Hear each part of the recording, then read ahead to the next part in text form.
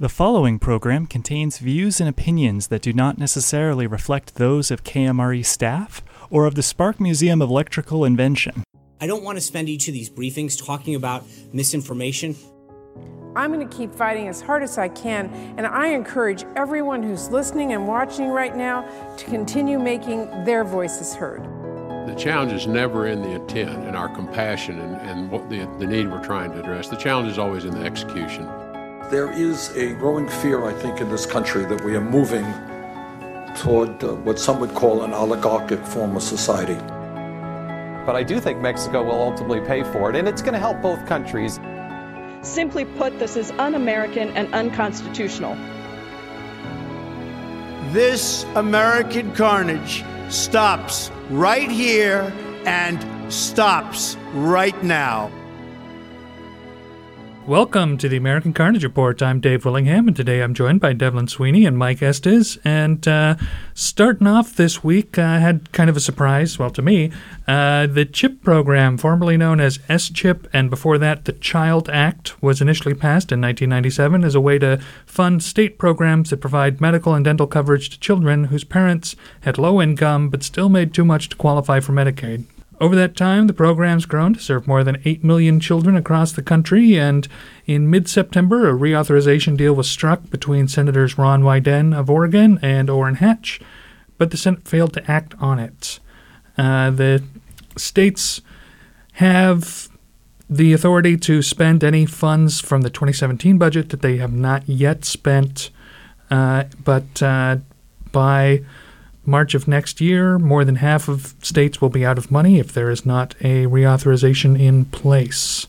Is this October 1st, end of September deadline mean we've missed our opportunity for 2018, or can something happen by the end of the year? Something can happen at any point. They can reauthorize the program and reallocate the money, but this means that It's going to come down to a really exciting year-end finish that may or may not happen. Correct. Okay.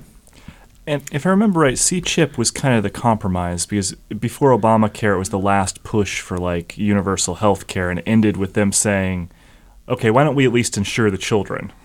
Right. This was one of Hillary Clinton's big bullet point legislative accomplishments from the 90s. Like on the stump last year, she would talk a lot about the S-CHIP program, the Children's Health Insurance Program, and kind of like as a pillar of like her credentials in healthcare and kind of as a lead into talking more about healthcare, which is an area she was really involved in. So this is sort of one of her legacies from the Bill Clinton era. Right, and yeah, this came out. They tried comprehensive healthcare reform in the 90s, which clearly did not happen, and this was one of the compromise things. Instead, they got a bill that had some like $16 billion in it for children's health care, but didn't define what that was, so that there was a bunch of competing legislation. And what we got was initially the Child Act, which was, if I remember correctly, Ted Kennedy and Orrin Hatch suggesting this program that gave matching funds to states to cover these folks. The Affordable Care Act bumped that up so that in many states it actually wound up covering 100% of the costs, or at minimum 88%. Makes you wonder what the Senate's going to be like after Orrin Hatch retires.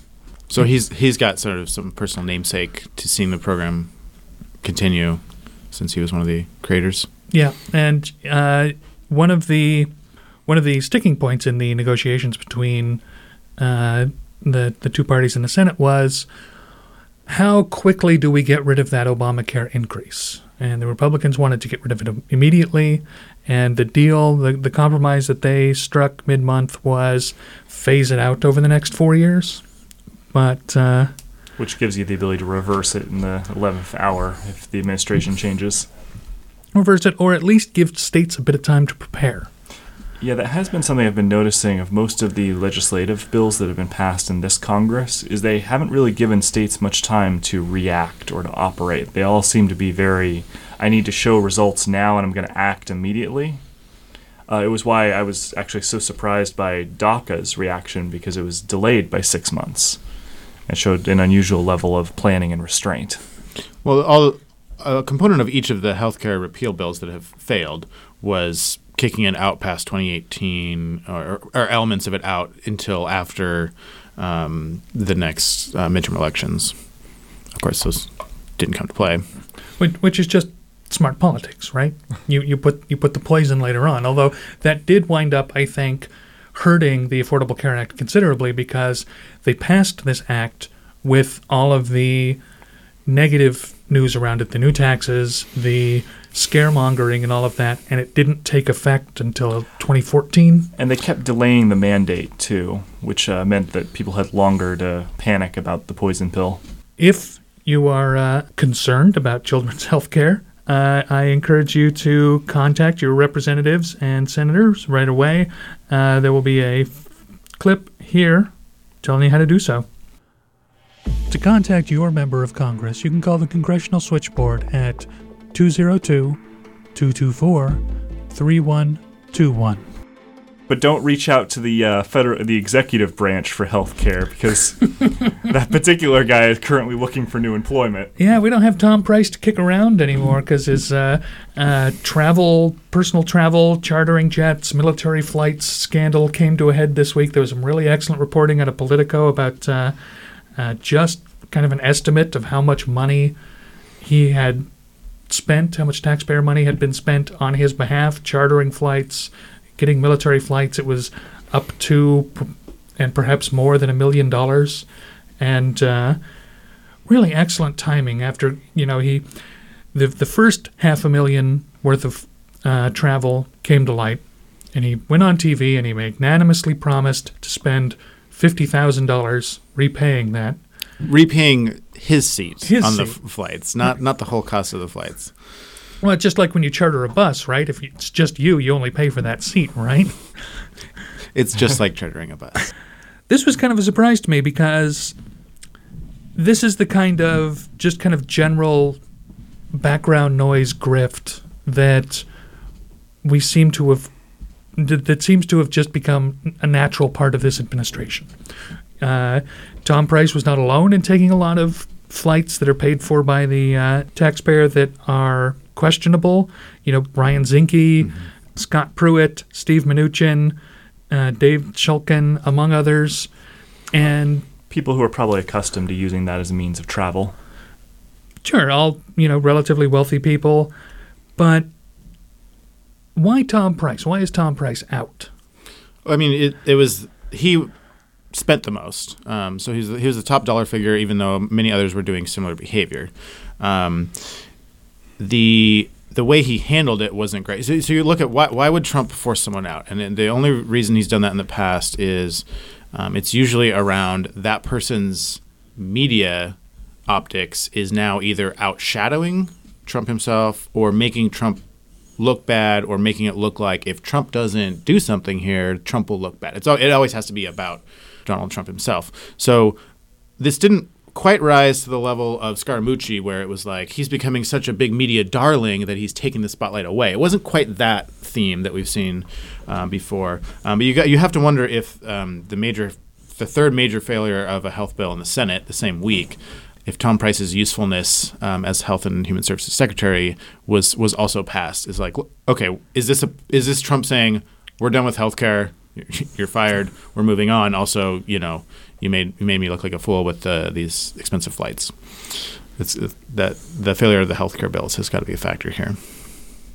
I just figure they hit the roulette thing because at the moment it seems like we lose an executive out of the branch about every couple weeks, and it's been a little while since we lost the last one. So I figured it was just time to shed a new cabinet member. Politico did some great reporting here, a series of them. I didn't see any fake news pushback on this. There was no attempt to say this didn't happen. The media is just digging and mudslinging.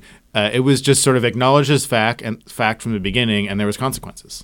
They tried to explain it away and say, well, we'll pay back some of this, even offering to pay it back as kind of a joke that was. Kind of acknowledges that it existed. Is acknowledging the seriousness of it and not trying to refute it. And that's, I think, somewhat remarkable. We're going to talk about Puerto Rico in a second, but Trump, there's nothing they won't call fake news, even in the presence of real video footage of the terrible thing happening. But why did this break through as like concrete truth that led to consequence? So my follow-up question to that for both of you does this show a roadmap for picking off some of these bad actors like Ryan Zinke, who is turning the Interior Department into his own personal fiefdom? He's pulling agents from around the country to come and serve as his personal 24-hour bodyguard. He's freaking out some of the long-term Interior employees by not allowing people to take cell phones into meetings and, having this really weird secretive thing. Elevators don't open on all floors anymore. Is this showing a path to maybe get some more of those folks out of there? The pattern seems to be kind of like what Mike was talking about. If you can trace this to make Trump look bad as a side effect for it, you have a route to getting rid of him. So if you're trying to get rid of one of the cabinet members, it seems like just dialing up their publicity is the way to do it. Yeah, and the flight stuff and the way they handled the aftermath, I think for Trump's base starts to look bad. And this is wasteful government spending that doesn't need to happen, and they don't seem sorry about it. And I think without action on Trump's part, without consequence here, I think Trump's base would start to get a little jaded about some of these things. And I don't know, Ryan Zinke, destroying national monuments or selling them off or whatever, that's not going to upset Trump's base. And so you have to come at it from some other angle of is there waste, fraud, or abuse that is particularly damning even to very conservative red meat kind of Trump-based people. Get them to do something amnesty related with the interior lands. That would do it. Accepting of homosexual employees, maybe. Just something that would really dig under the skin. Good to know. Looking forward. I want to turn now to the other great big news out of the administration this week. They released a 9-page kind of guideline on what they want for tax reform. It sounds like they have all woken up to the idea that healthcare reform isn't going to happen anytime soon for them. So they've decided to move on to the next thing. Well, they didn't release too many details, but the details they did release, the kind of overarching theme was the idea that we need to make taxes simpler, we need to make taxes less, and a lot less complicated. So it does some flattening of the brackets. It removes some of the special rules. So, your tax rate is this, but if it falls within this area, it's moved, which is the alternative minimum tax. That's at a high level, but when you dig into the details, it removes a whole bunch of taxes that predominantly were designed to prevent rich people from abusing the tax code. So the alternative minimum taxes, no matter how many deductions you have, you're going to pay a minimum of this tax if you make this much. It also removes some really popular deductions for personal families, like the mortgage interest tax credit, and is kind of shifting away from incentivizing people to buy houses and just block granting them deductions by family. That, and on a budget level, it runs up the deficit by an incredible amount and cuts taxes for rich people. Yeah, it's I hope third time is the third nail in the coffin on the healthcare bill is the last one, and I wonder if we're going to be talking for the next 3 months sort of exclusively about a tax bill.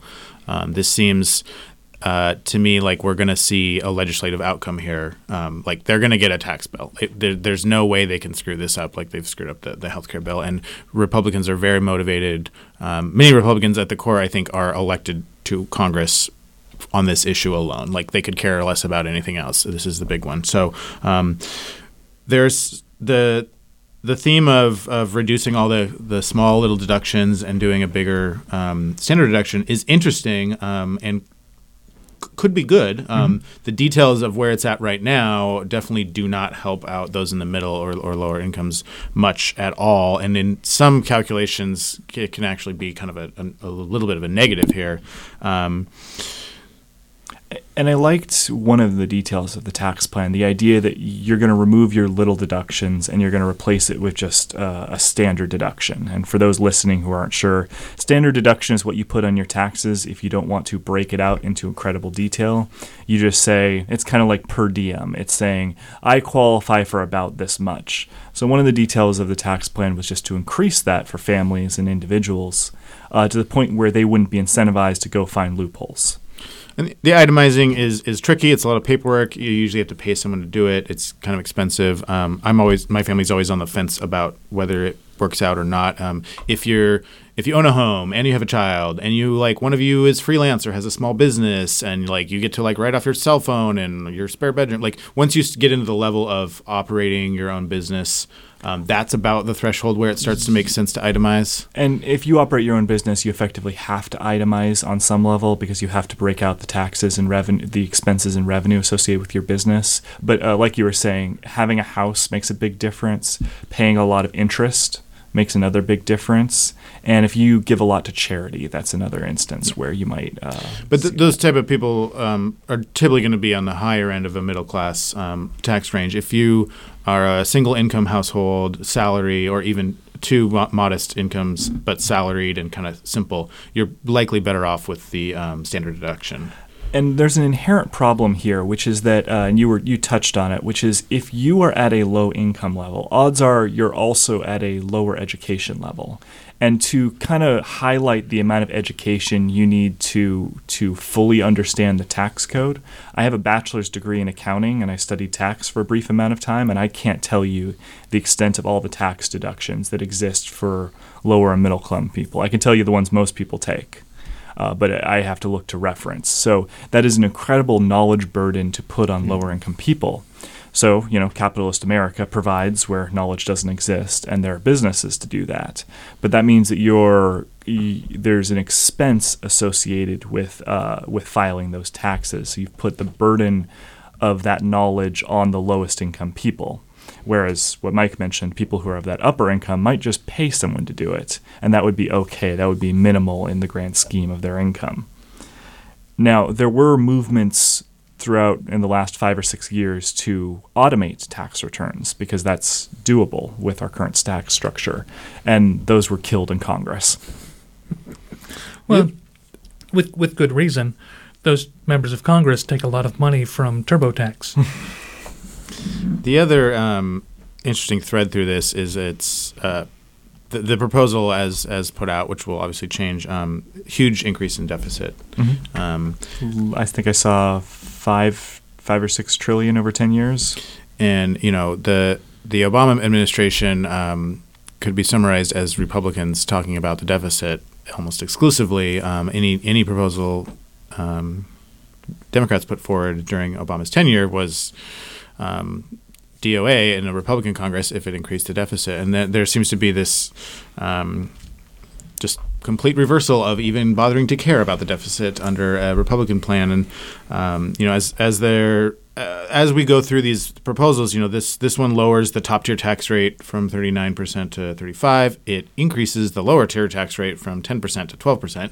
The optics of that seem bad in my book, but some of the other tweaking they're going to do maybe can sell that. 15 years ago, when the Bush administration proposed tax benefits, everyone got I was just coming out of high school, and everyone got like a $400 check or an $800 check, depending on what income bracket you were in. And I can't remember if I got one because I think I was, in school and not making any money at the time. But everyone got a refund, like a physical check, which was kind of a stunt. But we're still paying for the Bush tax cuts. Like the deficit that created, as well as the Afghanistan war and the Iraq war, we're still paying for that in our taxes right now. And so, are Democrats going to be able to critique this bill from sort of the right? It is irresponsible to do this tax plan if it's going to increase the deficit when we're still paying for previous tax cuts. So why is this tax cut necessary? And are Republicans going to be able to make the sort of trickle down, if you cut taxes for rich people, they'll create jobs? Reagan was able to sell that. Bush was able to sell that. I don't see Trump and the current Republicans even bothering to attempt to sell the trickle down argument here. I think they're just or are brazen and are just going to try and do it. Also, they've assumed that the Republican base kind of internalized that logic without having to actually justify it. It's kind of a weird form of politics where the assumption is that cutting taxes is going to promote business. The assumption is that cutting taxes is going to create more revenue, even though there's very little data to actually back that up. We have the Kansas experiment. We have the Kansas experiment, which is not going great. And on the right, they would point towards the Detroit experiment as the opposite, although Detroit is actually recovering now. So you touched on something earlier, which was there was this need to actually at least make it look like you were benefiting the middle class. And when Bush did the tax credits, he put in a line item for middle class tax relief. There was a targeted amount of money that middle class people were going to get back. It didn't compare to the upper class tax breaks, but it was there. There was a recognition that in order for this to be popular, it has to be real for people who work at a middle class wage.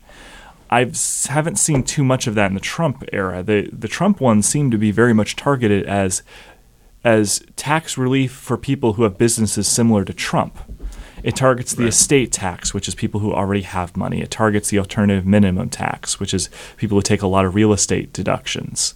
It targets those high-end brackets. All of these seem targeted at people who have businesses like Trump.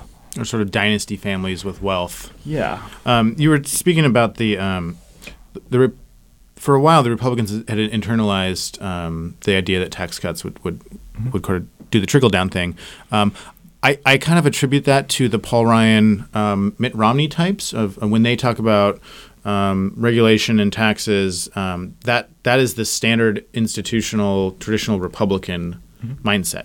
And in my head, the Trump wave was a pushback against that. And I wonder if the Trump base is going to as automatically buy into the idea that high-end tax cuts are going to benefit them. Is that an automatic? Also, because a lot of the Trump base, like you said, are made up of mostly poor white individuals who – this is always a weird conversation, and I always laugh whenever they talk about tax reform because they only ever talk about one form of tax. They talk about the income tax. Tax relief in Congress never means anything other than that. But if you look at the taxes that actually affect Trump's base, it's not income tax. It's sales tax, it's real estate tax, it's property tax. They're all payroll tax is another huge one. There are all of these taxes that could have fallen under tax relief that would have helped his base a whole lot more.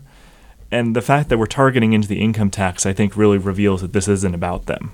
Well, and, you mentioned the people who are most excited and who show up, they're not going to benefit directly. But a lot of the people who voted for Trump, are not the red hats at the rallies. They're the people who average about $70,000 a year income and are doing quite well. Mm-hmm. And I'm surprised that there isn't a more specific carve-out for them in this because the RNC has to know that this is where their support's coming from.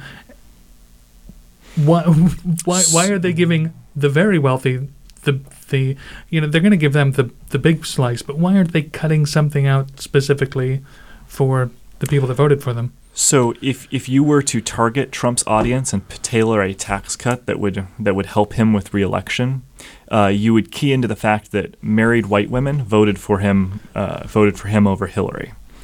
And you'd look at that and you'd go, oh, so we should be targeting our tax credits towards marriage because that ticks all of the dots.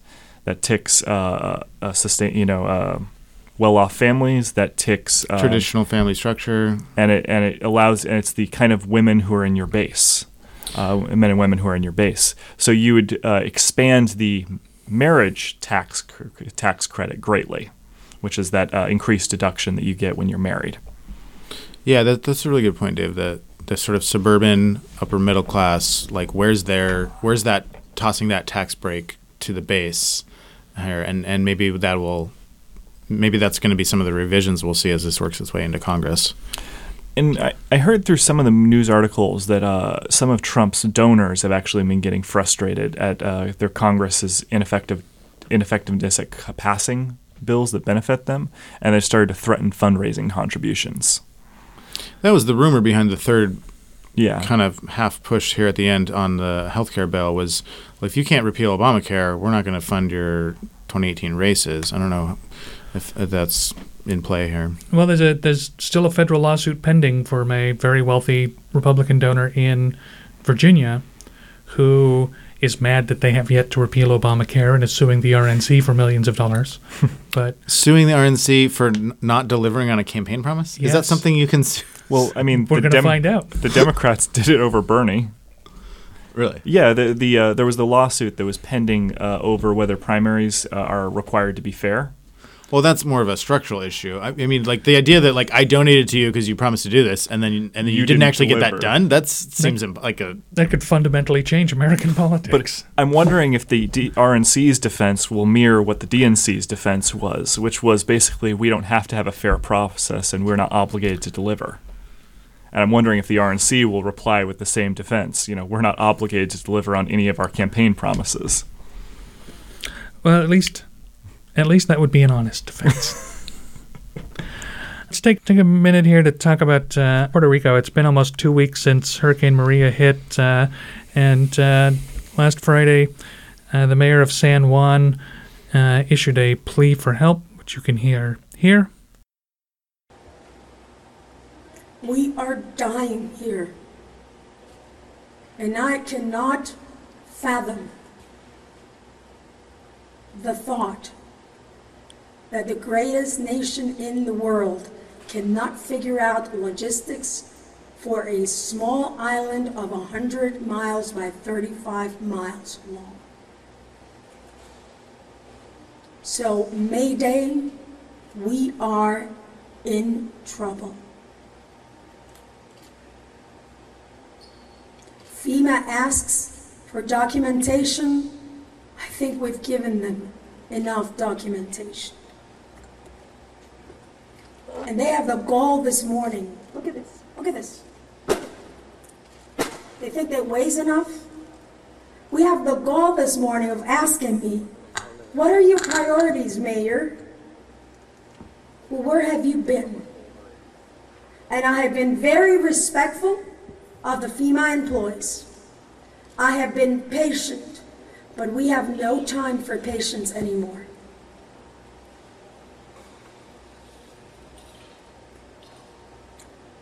So I am asking the President of the United States to make sure somebody is in charge that is up to the task of saving lives.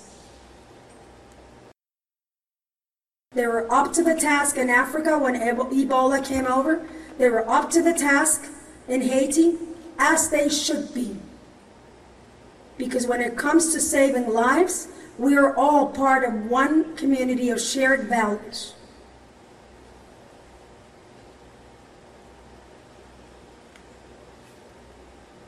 I will do what I never thought I was going to do. I am begging anyone that can hear us to save us from dying. If anybody out there is listening to us, we are dying, and you are killing us with the inefficiency and the bureaucracy. We will make it with or without you. At this point, only 5% of the island's electrical grid is currently functional. There are more folks with generators, but they are few and far between. There are long lines for everything from gasoline to water. People are drinking from streams, and it's become quite dire in the interior of the island. There's been some changes in the last week of the response. It looks like we're starting to get a little bit better. You guys following this? A little bit. I've mainly been following the U.S.'s inaction relating to it, which is kind of surprising because it does follow Texas and Florida recovery efforts. And there's kind of a tradition, I'll go with it, whenever a state of the United States gets hit by a natural disaster, Congress tends to approve FEMA money to help them recover. And what I think this is just shadowing is that the U.S. doesn't consider Puerto Rico actually a state in that sense. I mean, they're not a state in their voting rights, but up to this point, there was always kind of an effort to make them see, yes, they're part of the United States, and we should at least think of them as like the 51st state, even if they get no voting rights. And it's interesting that there's been kind of just a shut door sort of approach to helping them. We didn't help them with their bankruptcy. We don't help them with their natural disasters. They're kind of just out in the cold. The geography of it, as ineloquently as Trump put it all, being out in the so geographically distant from the U.S. When there's an issue on the Florida coastline or Texas, anywhere along the Gulf of Mexico, people get out ahead of time, or if they stayed, and if the area is just a wreck, you can kind of go to a neighboring state. You can get there pretty easily. And so these people are stranded on this island and not able to go anywhere. And our relief efforts are usually about the long-term rebuilding. So we're going to authorize funds that are going to help rebuild roads and infrastructure and houses and pick up where people's insurance doesn't help out, where flood insurance or hurricane insurance is missing, and you're going to give individual homeowners a little bit of help to put their roof back on. But that's 6 months down the road. That's a year down the road. What Puerto Rico needs now is like emergency medical aid, water, gasoline, and we're not used to having to make an area that's so isolated doing like an immediate term rescue effort. But I have to believe that if this same thing happened to Hawaii, our reaction we would expedite it more. Do we have much of a military presence in Puerto Rico like we do in Hawaii? Not to the same degree, no. And like you both alluded to, Puerto Rico's been in a bad state for a long time, and to use their power company as an example, their power company went bankrupt earlier in the year because they couldn't afford to pay off the loans that they'd taken out to buy oil to keep everything burning so that there was power on the island. And when that happened, a lot of their employees, these highly skilled electrical engineers, retired or left the island for better paying jobs in the United States because they can move freely when the airports are functional. And so that their whole electrical grid was already in a deep crisis. And this is really, once the immediate harm is addressed, perhaps an opportunity for the United States to take better care of its colony here in Puerto Rico, or to make some sort of fundamental change. Or they could do what, I'm going to blank on the exact island, I want to say it was Samoa, recently switched out their power company. This was a deal with Tesla, where they set it up where they went completely solar. And they still keep the gas as a backup generator, but one of the reasons they did that was to eliminate the risk that you were talking about. It required a little less funding, it required less maintenance, and it required less technical know-how to maintain it, with the added benefit that you're not in trouble if your shipment doesn't come that month. So, if you were to tally up the optics of this, this seems worse than Bush's Katrina, or it's likely to be. Will Trump suffer as much negative fallout from this? I worry that his supporters are not going to take offense to this the way that a lot of America took offense to the government's poor handling of Katrina. I think a bunch of 50-plus-year-olds out of Florida are a lot more dear to America's heart than, especially to Trump's base, than our colony is.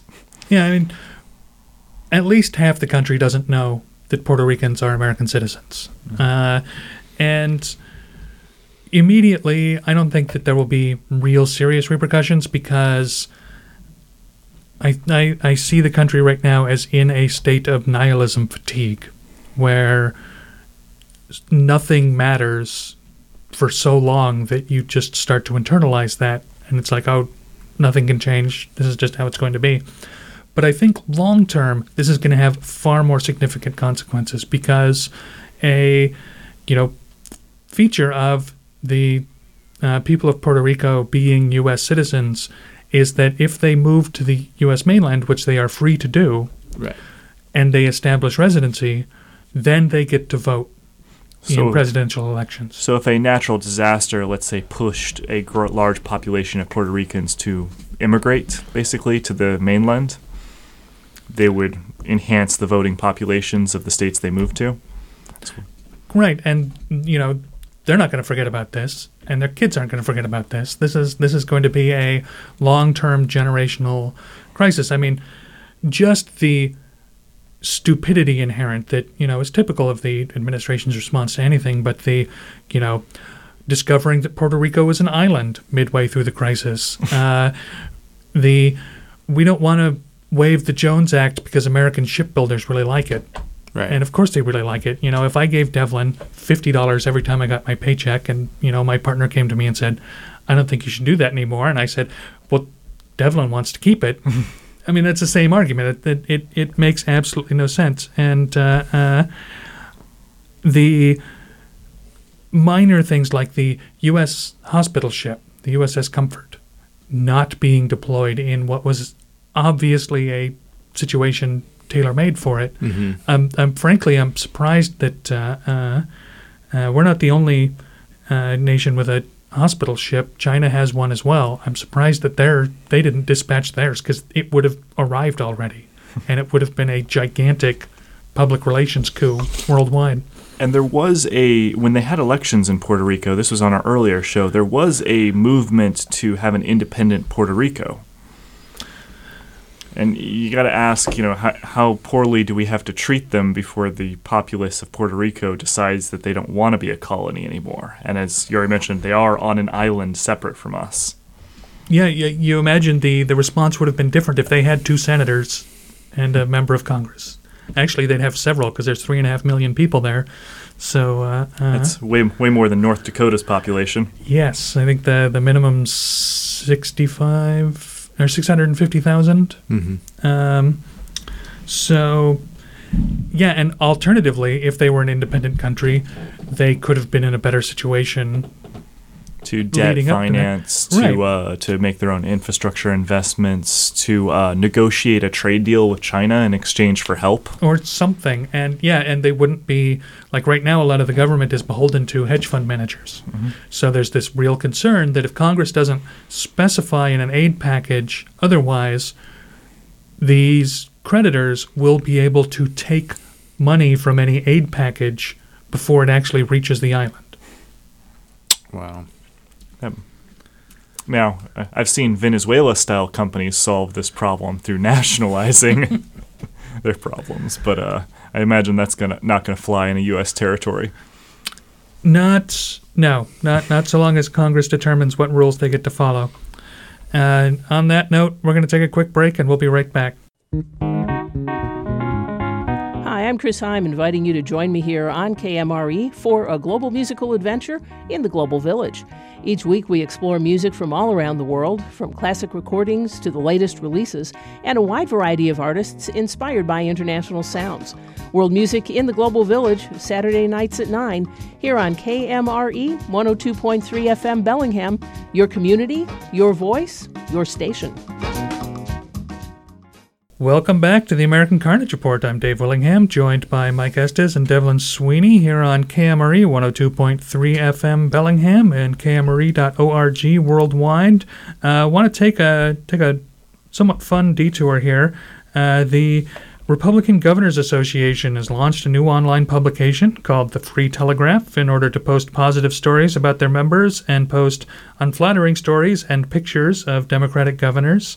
And the reason that's fun news is because they initially did not disclose that they were behind it, and once the Associated Press found out and contacted them, they added a disclaimer at the bottom of the page indicating that it was a project of the Republican Governors Association.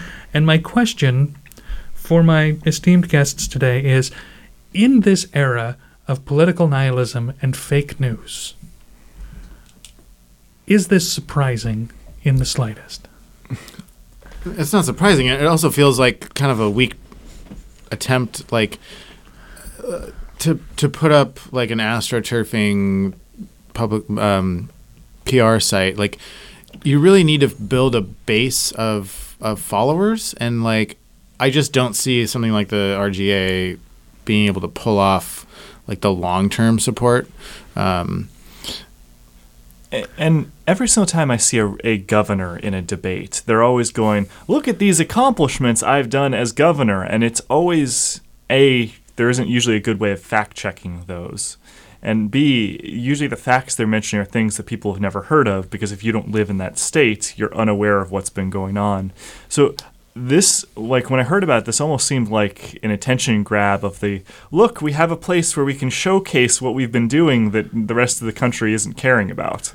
Right, you wonder if like the long-term plan was for them to be able to send out campaign mailers with glowing endorsements from the Free Telegraph. Right. I've been seeing this more and more. I see this with energy industry stuff locally, where where Whatcom County has a lot of discussion about Cherry Point and exports and kind of big picture issues that affect these very large companies, and they set up sort of astroturfing websites and Facebook ads and Twitter ads. They're usually branded as BP or whatever the company is. It's fairly transparent who's behind it, but it's definitely like this pro messaging campaign, and so it's when you put a layer in between the sort of organization or the company directly, that's where it's like what is the Free Telegraph? That's I would hope that people are discerning and try and figure out what sources, what is the reputation of this source that I'm reading, but clearly that is not something that everyone does these days. I think the majority of people validate whether they believe it's a trustworthy source based on whether it backs up the opinions they already have. Mm-hmm. Yeah, and I have to say, thank you to the Republican Governors Association, because it was really entertaining going through reading articles after article about the various governors around the country, because they were so just cartoonishly partisan. It was fantastic. I mean, even beyond Breitbart or Fox News or anything, that a story would start, the failed governor of, and yeah, very, very fun for me. The failing New York Times. Taking a bit of a detour, I want to talk a little bit about a bill moving its way through the Senate right now. It is called the Stop Enabling Sex Trafficking Act of 2017. And in order to talk about it, I need to go back a little bit and talk about the Communications Decency Act of 1996, which was one of the attempts in that period to prevent children from seeing pornography on the internet, and was introduced by Senator Slate Gordon of Washington. And it would have criminalizing sending or providing obscene or indecent materials to anyone under the age of 18, and most of the law has been struck down in the courts since, but the most important part of it was Section 230, which was originally called the Internet Freedom and Family Empowerment Act, which subheading Who doesn't love freedom and families? Who doesn't love freedom and families?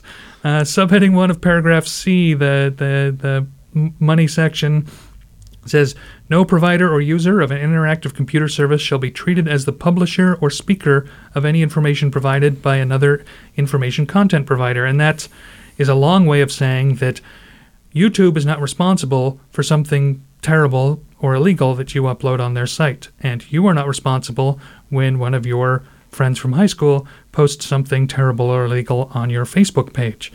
Subheading 2 provided provided a space where online providers could remove content from their site that was illegal, bad, whatever, and they could not be sued for violating the poster's rights. None of this applies to criminal, state, or intellectual property laws, and that's important. And keep that in mind. So the Stop Enabling Sex Trafficking Act of 2017 changes that by updating the definition of sex trafficking in the United States and making a specific carve-out for Section 230. And it updates the sex trafficking law by adding the definition, the term participation in a venture means knowing conduct by an individual or entity by any means that assists, supports, or facilitates a violation of the law, which is a lot of words that are not defined in that very definition. By not defining the term knowingly and knowing conduct, you are creating a gigantic ambiguity that has already spawned decades of lawsuits in the copyright realm. YouTube and Viacom fought for 7 years over whether knowing meant knowing specifically or knowing that it could be done. There's no definition of facilitation, and a lot of internet activists are coming out very against this. And Google. As well as some other groups you might not expect, like Heritage Action.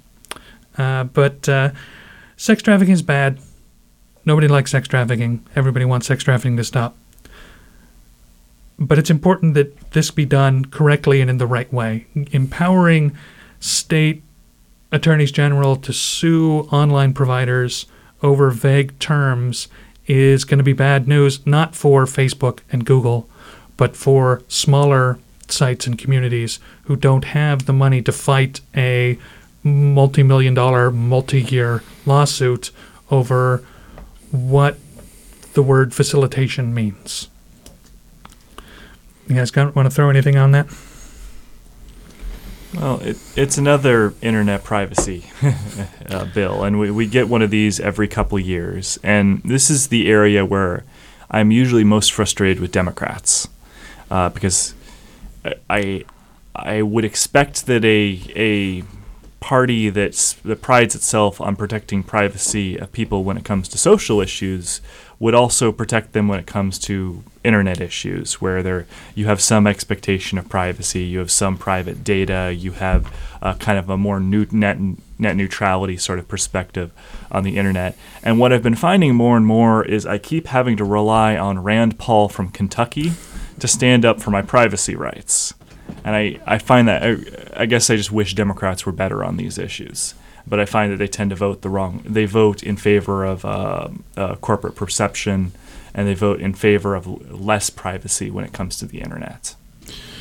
This seems to be driven authentically by the sex trafficking issue. They're not trying to push something through and using that as cover. But the issue is, so what it really comes down to is a website like Craigslist or an internet forum like Reddit, where those might be used for consensual adult hookup kind of conversations, and that happens, and that's fine. But when that starts to be used for problematic versions of that type of activity, where there's payment involved or age issues involved, how do you draw a line legally that says we can actually? So, like, Craigslist can't be sued because people are using it to like consensually hook up, and that's an important protection.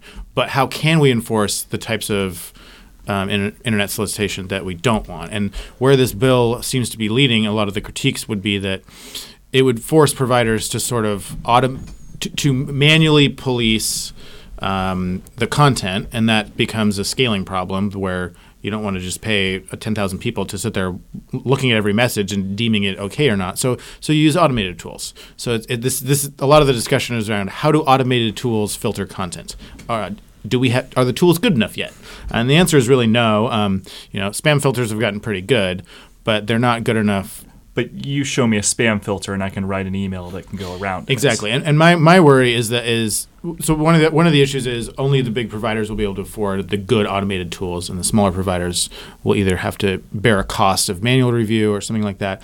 And you're really just going to nudge behavior in a slightly different direction. The people who are doing the bad behavior are going to be very good at adding things to their messages that get around the automated filters. You use coded language. You come up with new acronyms. Whatever it is, the community of bad actors will adapt and work around the system. And so it's Congress looking to set a policy, unless you have a really good understanding of the technology and where the technology is going in the next 10 years, setting this policy is going to be more problematic than helpful. And you're not really going to be able to stop the bad behavior that we all want to stop through a route that doesn't deeply understand what's happening.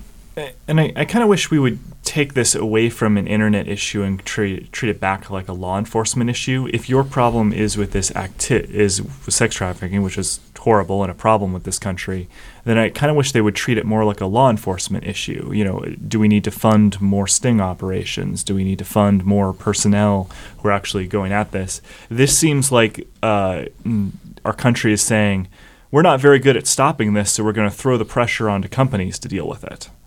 Because we cover up our own inadequacy of able to deal with this, rather than confronting we have a problem and what are some better strategies on how we can shut these operations down. Right. Nobody forced into the sex trade is saved by this bill. No. And, Mike, you mentioned the filtering and scanning problem, and that's the best case scenario of this. The other is, depending on what the term knowing means, companies may say, we're not going to touch this at all. We are not going to scan for any of this, because if we find out if there's a hit, then we are then liable. Oh, so we're gonna do no abuse policing. We're not gonna. If you say someone's harassing you on Twitter, we're not even gonna look at it, because if we look at the content, now we're liable, because now we know. Right. The other worry I had is sort of an intimidation tactic against smaller websites, which I think you were getting to. Is like, oh, this forum is discussing issues. So say it's Antifa or something, like, I don't like that group's website. I'm going to sue them because they knowingly allow conversations that could have something to do with sex trafficking, so I'm going to get them shut down for 5 years, and they can't afford to defend it. And so if the law is unclear enough, you can use it to sort of, like the DMCA has been used over the years to sort of silence people through a copyright issue, when really you just don't like their message. Right. Just earlier this year, there was the case of the popular YouTuber who somehow has been making millions of dollars a year playing video games online, who was playing a video game and repeatedly using the N-word over and over again because that's entertaining to him. And the makers of a video game said, okay, we're going to use the DMCA to pull down the videos that he did showing our game, which is insane. And I mean, I don't like this guy. I don't like what he did. But They used the wrong law to go after him because it has become so easy to do that. Yeah, and so to not enforce your copyright protections across this whole industry because it's not bothersome to you until you specifically don't like the content. As much as I think that guy should have received punishment, that was not the right way to do it, and it shows how problematic these laws can be. Or again, I keep coming back to, we're looking at this the wrong way. I can have a problem with what someone's saying, but that doesn't mean I have a right to shut them down. So I can think that what that person is saying is vitriol, and I would never want to expose myself to that. But that doesn't mean that I have the right to silence them. Mm-hmm.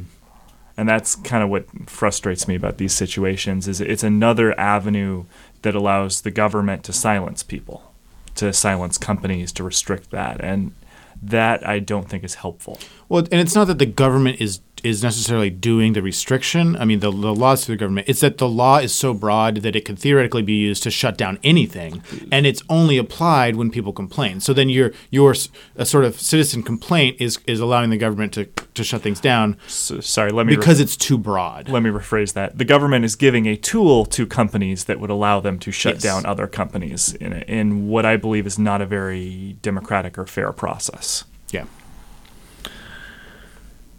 Just a couple of minutes left. Want to talk a little bit about there's a new travel ban that has been issued by the Trump administration restricting travel from Iran, Libya, North Korea, Somalia, Syria, Venezuela, Yemen, and Chad. And the addition of North Korea, which doesn't allow its citizens to leave the country anyway, and Chad has puzzled some foreign policy experts, like the deputy director of the Africa program at the Center for International Studies, Richard Downey, who said, "I'm not even going to try and make sense of this one." Chad's been fighting Boko Haram and al-Qaeda-affiliated groups and has worked closely with the U.S., including hosting military exercises, and have been partnered with Nigeria to help them fight Boko Haram and retake territory that they've seized.